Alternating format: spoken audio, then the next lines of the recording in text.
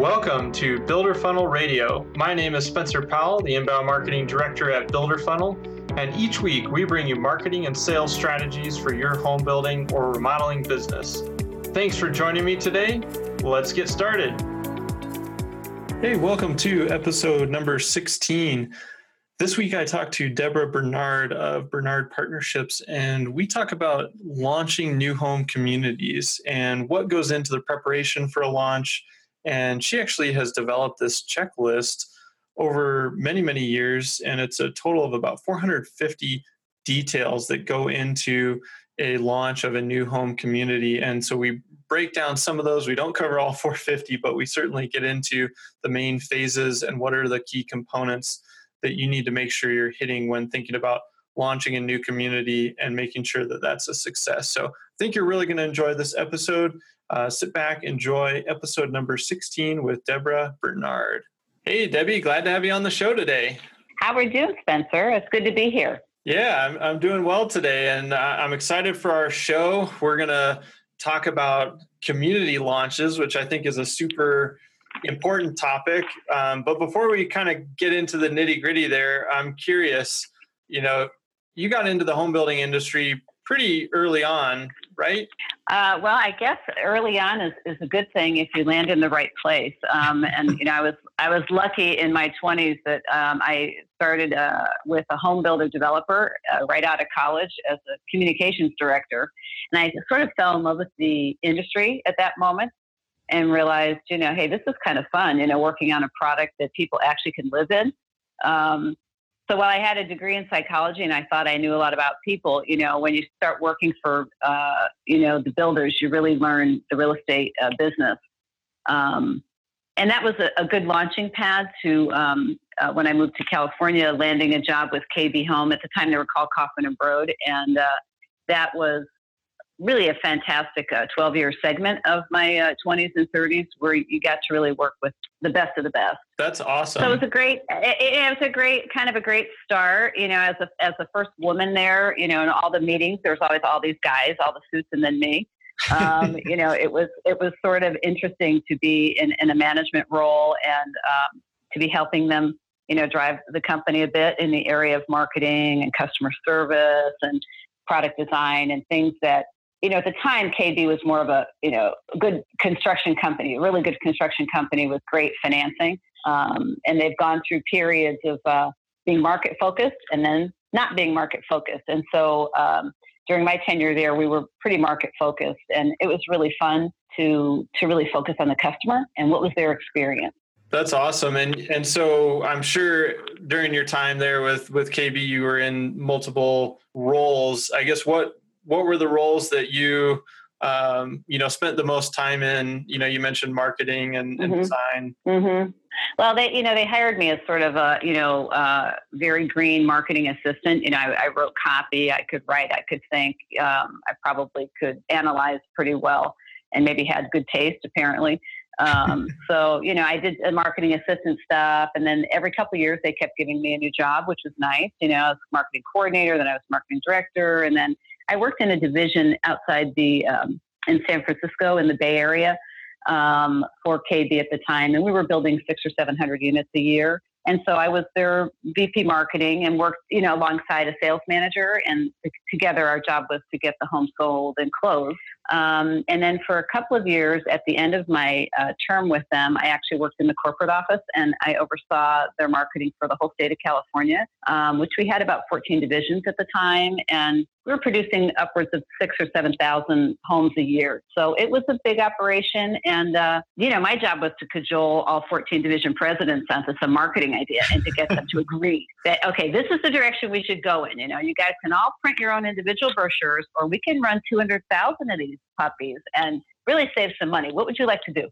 So the goal was to try and get agreement on good concepts and save a little money along the way. So again, it was a time of innovation, and I think it was also a time of bringing divisions together who were fairly autonomous otherwise.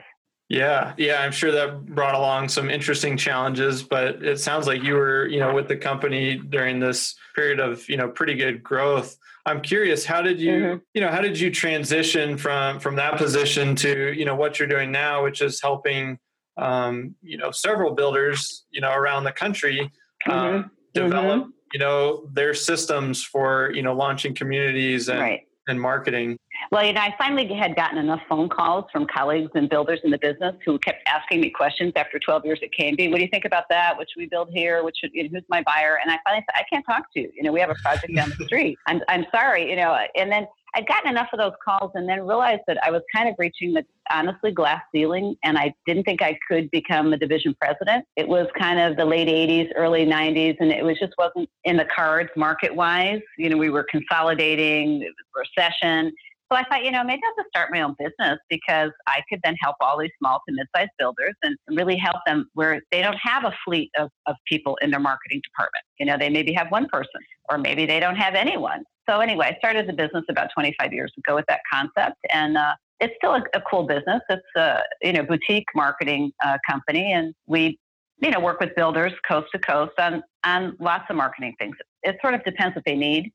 But the process is the same to me. Whether you're building 30 houses or 300 houses or 3,000 houses, the process should be the same. Yeah. Yeah. And I think, that's really what I'm excited to dive into today is kind of that process. And I know through the years of, launching communities and doing market studies and all these different things that go into a community launch, you've developed this pretty robust system. So I'd love to kind of break down that a little bit further and share that with the audience. But I guess kind of starting at the beginning, how far in advance should a builder be starting to prepare sales and marketing efforts for a launch of a community? That's a great question, and I've had people ask me that, and the answer always relies on what stage is the land at, okay? If you have just bought finished lots and they're kind of expensive and you're kind of sitting on them, then the answer is you've got 3 to 4 months to get your act together and get out there because it's expensive. And every month that you're carrying it is just adding to the price of the house. So in the tight times in the KMB, when Eli Broad was really active in the company and Bruce Carrots and my boss, John Polk, when they were all really turning it, we would try and turn our dollar 3 times a year, meaning we would deliver a house in 90 to 120 days. And if we bought a piece of land and it had, pavement down and the lots were finished, we were expected to get out there in 90 to 120 days with something, which means your logo's done, your signs are done, your houses are done, your models are under construction, you're going, you're in the market. And so that's about as fast as you can do it. And it's everything's out at that point. You're running to do that. But we did it. We didn't do it on all of our projects. I mean, if you had 10 projects, you might have one like that. Okay. But normally I would say 6 to 9 months is a very comfortable lead time to get a project up and running. We have something called a countdown to grand opening, which we have broken out to like 9 months before. Here's what you do, 8 months before, and it really is plenty of time.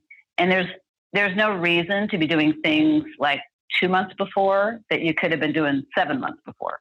To me, it's like organizational. That's really, marketing everyone thinks is, it's like a fancy job and you get to do all this pretty stuff. I mean, there's some of that, but it's really operational. You need to get the items done and get them done early enough so that they're high quality. And don't forget anything. We did a bunch of openings, where you forget stuff. Well, we all done that early in your career. The doormats aren't there. The floor plans aren't ready. The salespeople aren't trained. We can open like that. You can open like that, but you're going to get a C. Yeah, you're right. I mean, that whole function of marketing, there is the creative element, and the strategy element, but Mm-hmm. There's certainly just a lot of organizational execution to it and timing Mm-hmm. and making sure you're preparing ahead. So I'm curious, what is the what does the team look like? All the different people that have to go into preparing a launch. I mean, you mentioned a few things already, just the doormats and, et cetera. But, what are all the key players? Well, interesting. In our brochure on our website, I think we call this the Wheel of Fortune. We've had different names for this thing, but if you can kind of, picture like a circle, and then in the middle of the circle is, the hub of the wheel. And then those spokes are kind of, radiating out to the edge of the wheel. In each section is a different piece of the puzzle or a different part of the team. And ideally, if they're all strong, when you go to roll the wheel, it's smooth. But if you have a weak spot, you're going to get a bunch of bumps. It's not going to be really smooth. So our key points in the wheel obviously are the developer, right? Like who owns the land and who's got it mapped. That's usually the builder. Then you have the engineer. Engineer is critical. How are the lots mapped? What is the street layout? What's the grading? What's the topo? Engineer critical. Without good engineering, I don't care what kind of marketing you have, you got a bad project. That's really important to me. And then you get sort of the marketing team, which is broad in the way that it's, today it's digital marketing. It's reaching people where they need to be reached. It used to be print advertising, so there's all different ways to reach the customer, but I would call that marketing. Then of course you have construction, really important. They're checking your costs, they're building the product, they're making your tagline come true or not. You have sales, you need to interface with the customer, the conversations, the follow-up. The architect is another part of the team. Most of the times not in-house, but really responsible for the home design. And then lastly, I had sort of the decorator and landscaper as sort of the merchandising aspect. How are the models presented? They should be decorated, hopefully, and the outside, looking very livable. That part of the team is really important also. So those are kind of the core group. So again, developer, engineer, marketing, construction, sales, architect, merchandisers. That's the core. Does that help you with that? I mean, that kind of, I think that's most of the players. Yeah, absolutely. And just, I think it's helpful to kind of lay it all out, because it's not just like, hey, this community is just coming together. There's all these people that play these roles, and they all factor into the timeline and, getting it launched. Exactly. And you mentioned, go ahead. I was going to interrupt you but because I'm thinking that, I'm a real proponent of team meetings, where you actually get these people together to have a conversation. And I find it's harder and harder today because everyone lives on email and texting and quick conversations and being overbooked. And I find myself in the same quandary. But if you can get these people together in a room for even 2 to 3 hours right before you launch a lot of stuff, I think it's good. Now, right before, I mean 6 to 8 months before.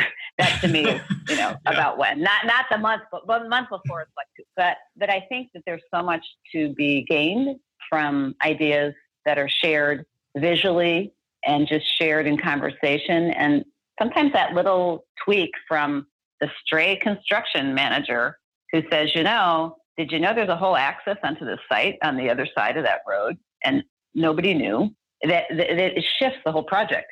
Yeah, you can uncover some gems or some opportunities that you wouldn't have seen otherwise. Right. And they're not thinking about marketing. I would say a lot of those folks that I mentioned don't think about marketing in the purest sense, the way that I might or you might, but they know something about the site that you're just trying to get them to spill their guts. Yeah, and I think that actually brings up something really important, because they know a lot about maybe what goes into the site, like you just said, which ultimately results in the end product. And the product in itself is a function of marketing. It's really tough to market a product that's terrible. You can have the best marketing in the world if the product. So having a really solid product, will make the marketing, a lot easier. You find that if you've had different communities where you're going, gosh, we had a great, marketing plan, but the product just wasn't there. And so it just moves slower. That's right. Yeah. So I'm curious to kind of dig into that a little bit further. What does the process look like in your mind for developing a solid product line for a community? Well, it's interesting because sometimes we do research, as a general rule, because I think it's smart to, do a market study before you just go build something. And I would say about 3/4 of our market studies are geared towards, they haven't built it yet. Here's the land and, who's the customer, what kind of house they want, What price are they looking for? In other words, tell me what's the highest and best use for this site. What should we put here? And about a quarter of our market studies are after the fact. Like, oops, we already built it, but oops, it's not the right thing, and therefore it's not selling. So now what do we do? So we have to regroup and redesign. So ideally, there's so much money in the land today, it would be really stupid to not do, to me, a market study, either internally, externally, combination. Doesn't really matter. I just think that you should take the time, probably 4 to 5 weeks, to really study the market. And that means, you're surveying the competition, you're doing a lot of online research, but nothing replaces going out in the field and talking to salespeople. Nothing replaces walking each lot. Nothing replaces driving the resale neighborhoods because, after all, 85% of the homes sold in the country are resale homes. Us in the new home business, we need to look at the competition the way the customer looks at it. And I guess in between all of these exercises of research, you need think time. You need to let it sit. You need to let it percolate. You need to think about it while you're walking around and driving around. So I think that there's sort of a time for envisioning what should be built. I mean, there's some developers I know who can really Mike Courtney's one of them, used to be Standard Pacific. He's retired now, but he could walk on a site and just know what to build. And I think there are very few people like that. So for the most part, doing research is a way to have again, the due diligence of knowing the competition and knowing the market. And then we do a lot of charts and stuff and see where's the gap. I'm always looking for the gap. I mean, I can go out and build 2,300 square feet, 2-story, 4-bedroom house, but so aren't 10 other people. So, so where's the gap? Where's the gap? And what is not in the data? Because some people also get mired in the spreadsheets. I think that's where the vision comes in, is what's not on the spreadsheet, but what's not there. And this is where what you're trying to come to is a way of, I guess, providing something different that is not available in the market. Well, that sounds super simple, but honestly, there's so few people that are really visionary about that. So I think the encouragement I would have is, as a builder, make sure that you have someone on your team who can envision, besides just the architect, like who can envision the customer and the house that they need. And that's an important piece of design, is seeing it in your mind. Yeah, it seems like, there's definitely the science part of it that you describe, doing the research, right, and looking, but then there's right, that artistic side too, right? Where you've got to, like you said, right, let it sit and look at the data, but then also be able to use that creativity. Mm-hmm. And I really like what you said about, finding the gap, because that's really what's going to make mm-hmm, your community unique. And then you've got something mm-hmm, to get around mm-hmm, with all your marketing right, efforts and collateral. Right. And right. Do you find? And I think it's important to note, though, say you have 4 plans in the lineup. Like for me, I only have one surprise plan. One plan that totally fits a gap, that's totally unique, that's really different, could be upside down. We did that one time, but don't do them all like that. You need to have 1 or 2 plans that are conventional, that kind of fit what everybody wants, like the mass market, if you will. Mm-hmm. And then you can play with one and be brave with the next, but you don't want to be brave with all 4. Too risky? Because it's too risky, and not everybody understands innovation, I mean, remember how many people had BlackBerries for a long time before they switched over to the iPhone? So not everybody understands innovation. So you have to bridge the technology gap. Yeah, that makes sense. And yeah, you can move, so what you're saying is basically you can move people into that gap, but you're not going to dump everybody into that gap. So having something that you can position around, but you've also got options that people are very comfortable with for people that are slightly behind the cutting edge people. Yes, exactly. No, and everybody's different. This is certainly like you said a little bit ago, kind of a creative purchase, right? It's like art. Nobody's going to agree on what's a pretty painting. So in that it's creative, you need to give space for wherever people are at on that continuum to get it and then buy it. Yeah. So I'm curious, in thinking about, so you're building out a community and, you're going to build a model home. Should that model home be one of those unique things, or do you tend to handle that a different way? And maybe that's something that people are comfortable with, or what's the strategy around the model home? It's really interesting. I mean, that has evolved over time. I mean, from being extremely thematic, when I was first in the business, we would have, a house that was a Caribbean house. One year we did all red, white, and blue houses, every single house. I mean, I think they've gone from being highly thematic to so neutral on board, like beige and tan and gray. And now I think what's sort of in vogue are memorable models. Like I want to remember them without being so colorized that I'm turning people off.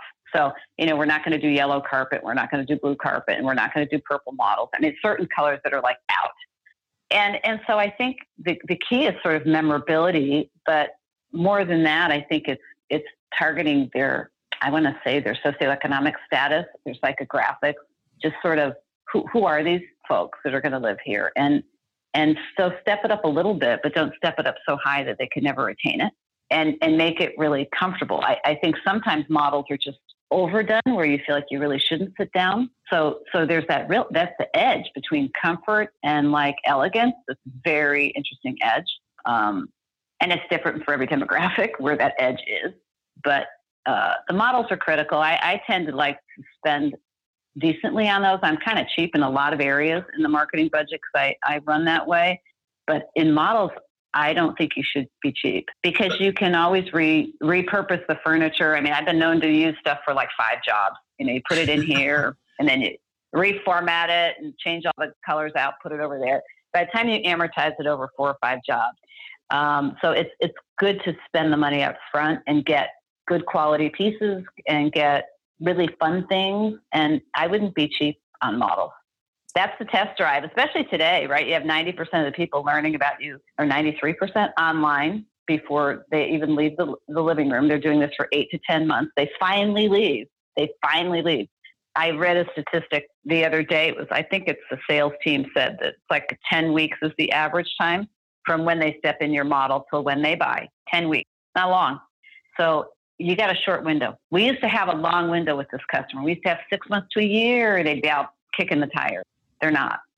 So I think the model is more of a closer than it ever used to be.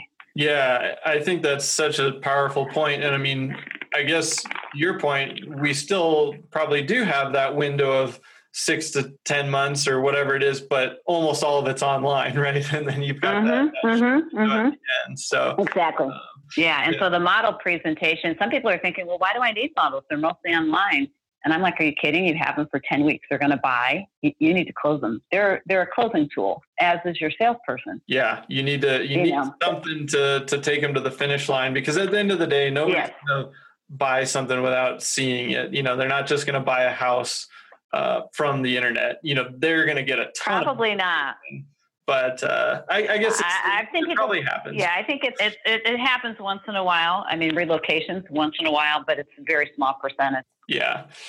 So for going back to the model strategy, you feel like you maybe bump it up a little bit from the norm. So you're looking at your target market and maybe you go 20-30% beyond. So it's a stretch, but it's still something they can see themselves in, and not trying to make it too far outside the scope of what they'd want. Right. And sometimes we pick specific themes with decorators. Like, we want this to be like restoration hardware, or we want this to feel, like a certain time period, or we're in Lake Tahoe, say, and we want it to be, outdoorsy, rustic. They've got a tattoo, a couple of dogs, and a motorcycle. We get specific about like what do these people look like and feel like? And so the house decor goes to the profile. The profile, I mean, in lifestyle, and like, what do they do with their life? If they're really outdoorsy and they're kayaking and skiing and all that, we need to speak to that in the house, so that they can feel it. Absolutely. Yeah. And we talk about that a lot with a lot of our customers is, creating those personas, which are basically just who is your ideal client, and, what are the magazines they read, and where do they shop, and what are the activities they do? And yeah, I think that's a really good point you make, is baking that into the model so that when they walk in there, it really does feel like them, and then they can picture themselves there.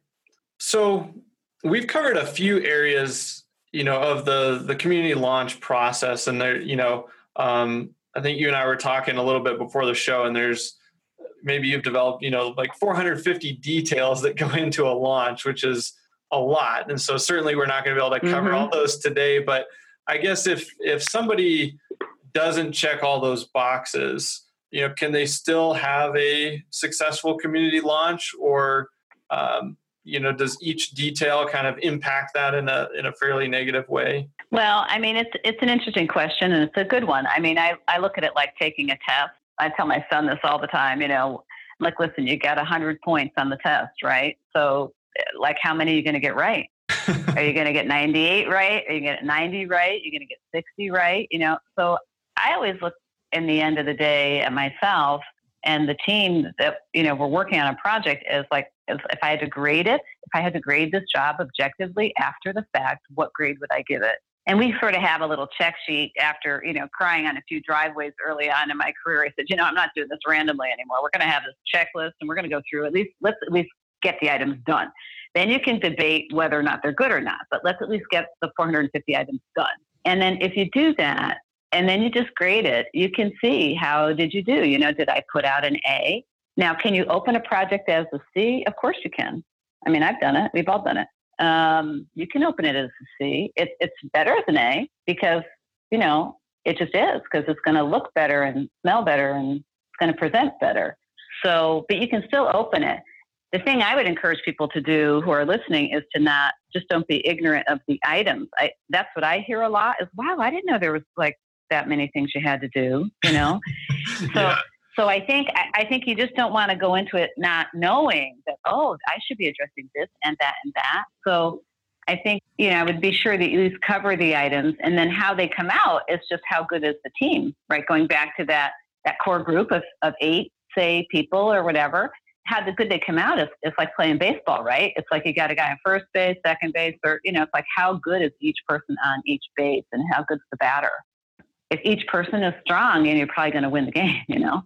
But if you got a couple 3 weak links in there, you might not win the game. If you want to win the game, or at least, have a higher score, then I think, you just sort of have to have better people executing each area, and don't forget stuff. Don't forget the obvious stuff.